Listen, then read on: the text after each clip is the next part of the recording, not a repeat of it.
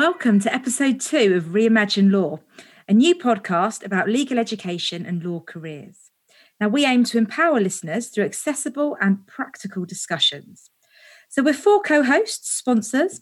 We've got Nigel from the Said Business School in Oxford, Simon from My Kind of Future, Kerry from Jared Consulting, and I'm Fran from the Queen Mary Legal Advice Centre. Now, we're going to kick off today with where we ended episode 1. So episode 1 was called Know Thyself. And we're absolutely delighted to welcome Melina Gombo to talk us through the actions that we set to listeners at the end of the last episode. So welcome, Melina. Hi, my name is Melina Gombo. Thank you, Fran, for the warm introduction. I am a final year law student from Queen Mary University of London, and I've done not the typical 3-year LLB, I've done a 4-year LLB. And I spent my 3rd year out in Auckland, New Zealand, studying law for a whole year. And it was a really invaluable experience for me. And so I've kind of been reflecting on the action points based off the last episode, and I'm going to answer them for you today. So in terms of where I get my energy from, as someone who would definitely consider themselves to be an extrovert, I really enjoy the company of other people. And I find joy with discussing with my flatmates current topical issues. I was an active part of Pro Bono Society's Green Law, which is an environmental sector of the Pro Bono Society. And so I've always had a real passion and joy and been really energized by social justice issues such as environmental issues or something more topical like race issues. And this kind of feeds into what values I find to be quite important to me. So I listed a few, and I really think kindness and compassion, and these are typical values that a lot of people often use, but I think they go a long way, particularly when you're thinking about social justice issues, if we're all able to have a sense of compassion for all members of our society, but then also a general compassion kind of for the very planet that we live on. And so as such, I would really say a core value of mine really is kind of social justice matters. And in terms of linking this to a certain career path, it's really something I've struggled with throughout my whole law degree. I think the issue that I found, and talking to a lot of my friends that we all found, is you're immediately pushed into this commercial law kind of sector. And it can wash away a lot of the initial passions that you had for law and what made you want to pursue law as a career.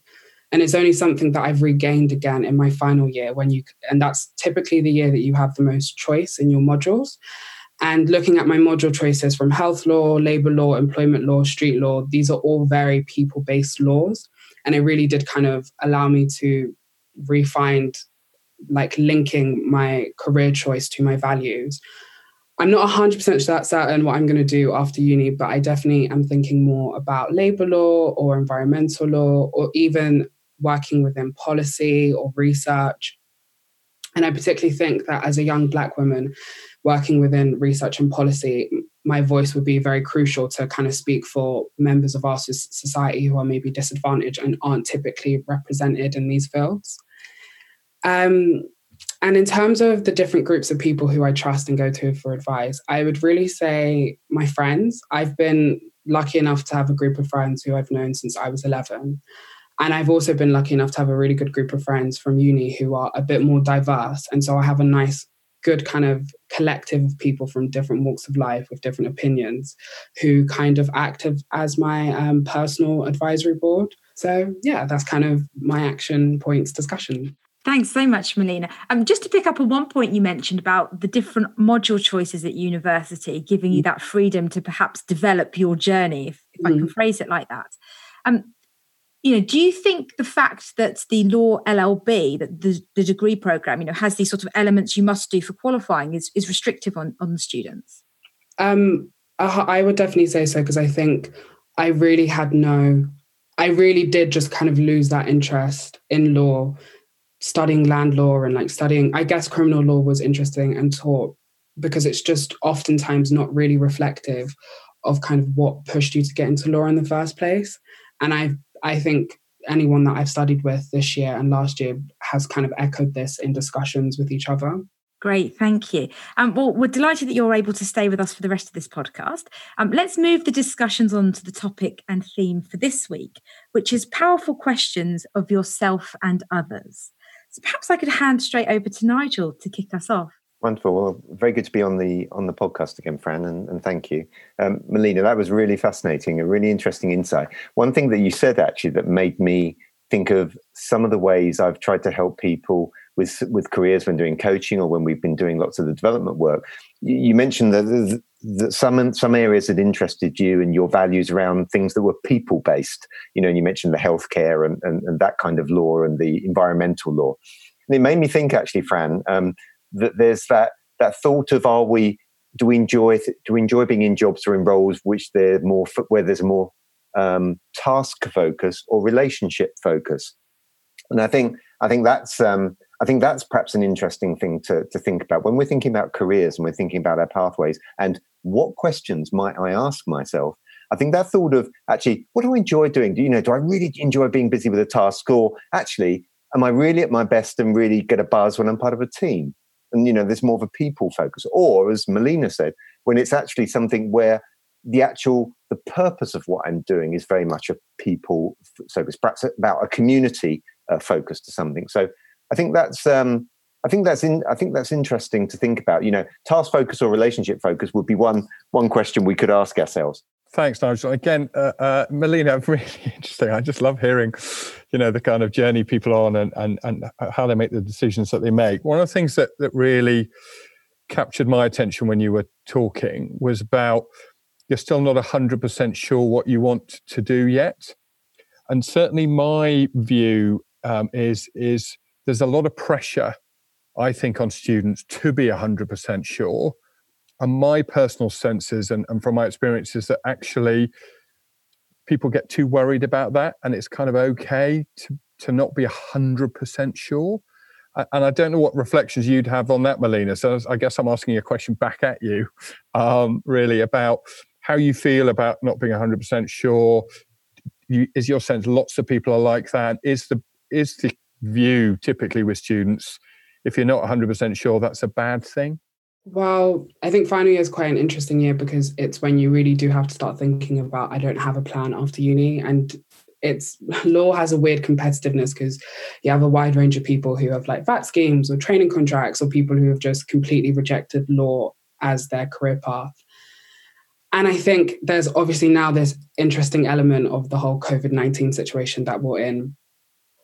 And I think it really changes from day to day. I think I'm okay with not being 100% sure on what I want to do, because I think I have a whole life ahead of me and I can figure that out kind of going through jobs and learning more about myself in exactly the same way I've done through my degree. But then also there's this terrorizing element of, do you feel like you've wasted your time having done this degree and not necessarily wanting to get into the field, or not being sure if the field is something that will work for you? So it's kind of what I've experienced. Thanks, Melina. That's really interesting. And I think that a lot of people are fearful of needing to make a decision and having that sense of uncertainty. And especially, as you mentioned, the world in which we're living right now is ever changing and really quite destabilizing for all of us, in fact.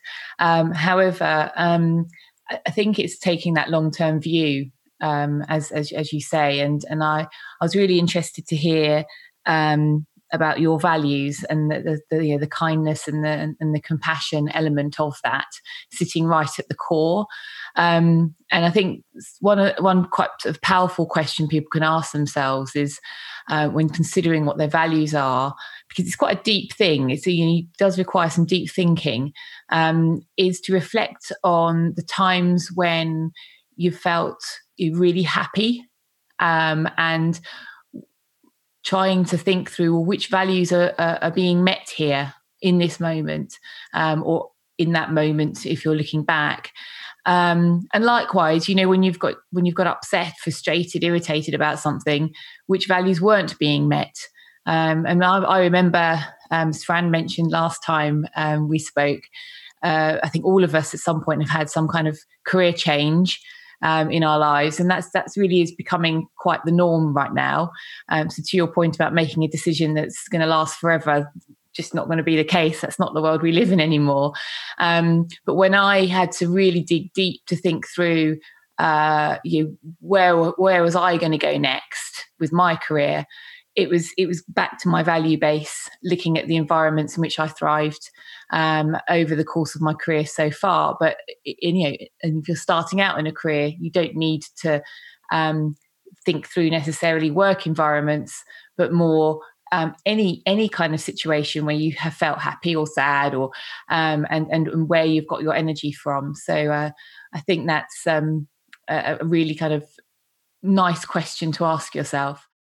Just on that point about values, in terms of matching yourself to an industry, an area of law, or an employer that fits with your values, do we have any suggestions on how you might do that? We've called this episode Powerful Questions of Others. How do we get that link and that match going? Fran, just one thought from me would be talk to people.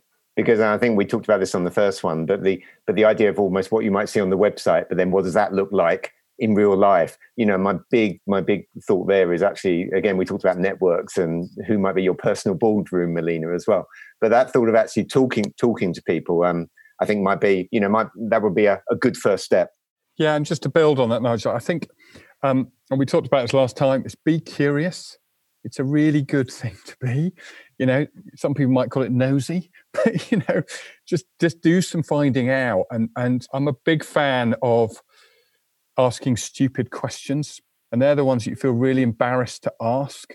And that's why I think going to people who you feel the greatest level of trust with is really important, so you can ask those questions, because they're tough questions to ask. You certainly will be, I know for a lot of students, it's really unnerving to go ask a recruiter, what about this and what about that, for fear of being judged.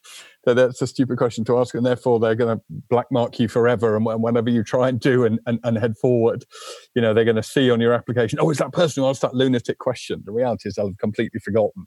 But I do think it's really important to ask those really fundamental questions so that you understand. And almost the more stupid the questions are, the more stupid they are, the better, really.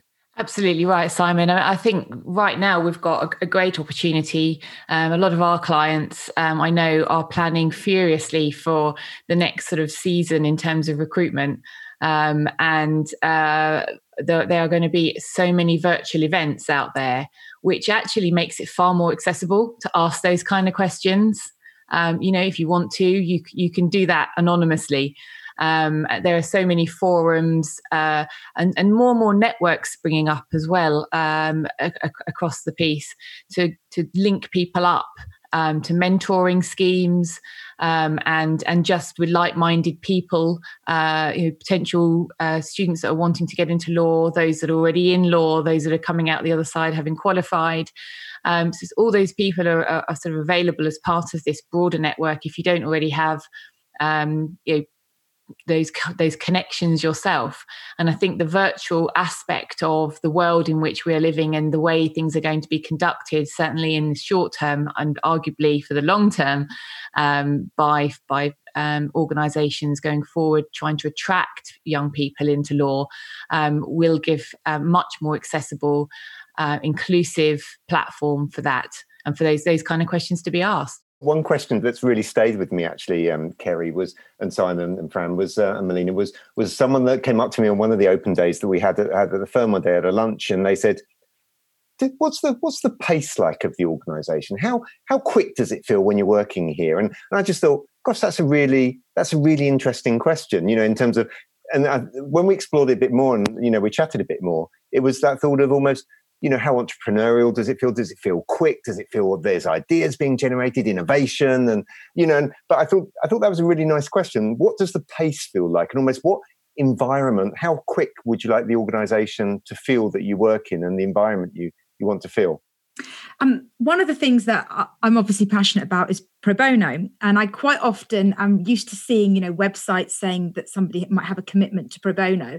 And then I like to try and do some fishing about what does that actually mean at that particular organisation. So, for example, is there an allocation of billable hours within a solicitor's firm that's dedicated to pro bono? Do they have a paid member of staff that might be dedicated to pro bono? Or is it just a surface level discussion? And, I think that's really topical, especially at the moment with the Black Lives Matter movement, and what people say and what what companies say and advertise, but then actually what the practices really are. Yeah, thanks, Fran. I think that's really resonated about this getting under the skin and not being afraid to dig a bit more. I think it's too easy in our fast-paced world, just go on from one topic to the next topic to the next topic, and actually stopping and going, to your point, okay, what kind of we do loads of pro bono, rather than going, oh, good, well, great, okay, what's my next question? What is that? And how much time does it involve? And give me some examples of the stuff you've done, and why has that been so powerful? So I really think that, and of course, that's a really important skill, that ability to get beneath the surface of what you're doing. So I think you've absolutely picked up on a really great, a really great point there. Yeah, and the other thing I'd just add to that, Simon, is don't just ask one person the question. Ask several people the same question.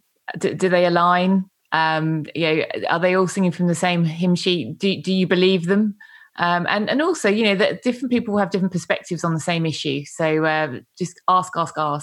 And just kind of building up on the points, especially for someone like Fran, you were talking about going beneath that surface level. When you have a real social justice kind of edge, or like if you have a real value system that you follow through, a lot of firms, I feel like all have these kind of like buzzwords like we're green, we're inclusive, or diverse. And it's about asking those questions, because you don't want to end up somewhere that really actually doesn't reflect kind of the values or isn't where you really want to be. And I would also just kind of say what Kerry said, and talking to multiple people, because you go into lawfare and every firm's going to say the same thing. We have an open door policy. We're really relaxed. We're really friendly. We're really inclusive. And that might not be the case. And so you're doing yourself a disservice if you don't investigate. And just add, it just made me think of one of the things about networking, and Melina, that I always used to say to people, which was that thought, again, on the questioning. And Simon, you mentioned the following up point. As you said, be curious. It's a real skill, that thought of actually listening. And when they said, oh yeah, we do this, or yeah, there's 60 hours for you to be able to do that, and say, okay, but how many of the people actually use those hours? Or actually, what types of projects do they get? Do they get? But so follow up and be curious, as you said, Simon. And there was just one more point I wanted to pick up on, which was such a good point that Melina flagged, which is around that there's too often a risk with students studying law, and they decide not to pursue the law, and there's a risk they feel that's wasted time, and it really isn't. And I think that's a really important message for people to get.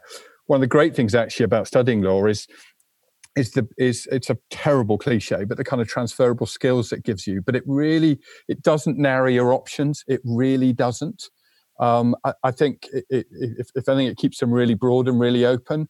All I would say is, from my experience, is you need to develop a really compelling reason and a really authentic reason as to why you haven't wanted to pursue that option. Because a lot of employers do feel, if you've seen you've done a law degree, why the hell haven't you become a lawyer then? So really be, you need to create a really strong and believable story as to why not. But please, please, please don't think it's wasted time, because it really isn't. Great. Okay. Well, let's start to now think about the practical part of this podcast, which is where we invite listeners to consider doing some action points based on what we've discussed. So this is the idea of values here and questions. One thing that immediately strikes me is perhaps our listeners could go online and look up different companies or organizations within the field that they want to go in, and see if they can find a match for their values within that field. Yeah, I'm not going to be very creative, and I can go back to something that I'm going to steal partly of other people's ideas. I think that what's the follow-up question you're going to ask to the obvious question, I think would be a really, really valuable thing, because that's always a thing that, to my mind, makes me remember people. is when they just ask a really smart question on the back of an answer I've given. So that would be my top tip.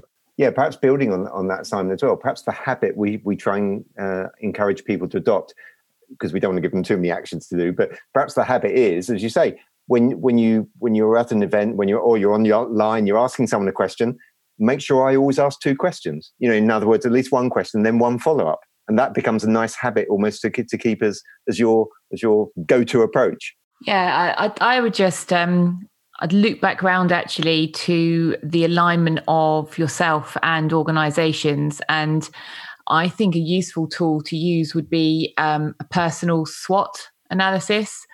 So thinking about your strengths, your weaknesses, the opportunities available that are out there for you, and potentially the threats sounds like quite a strong word, but the barriers, the potential barriers, the limitations that you might be facing. And there, lots of questions that are underneath those 4 key areas. But if you spend a bit of time working through your own personal SWOT, I think that will bring out a wealth of insight, both for yourself, but also for the type of organisation that would suit you best. Great, thank you. Okay, so we'll put those action points in the show notes as we did with the last episode. Thanks so much for listening in today, and a special thank you to our guest Melina for joining us in this discussion. And we hope you'll come and listen again for episode 3.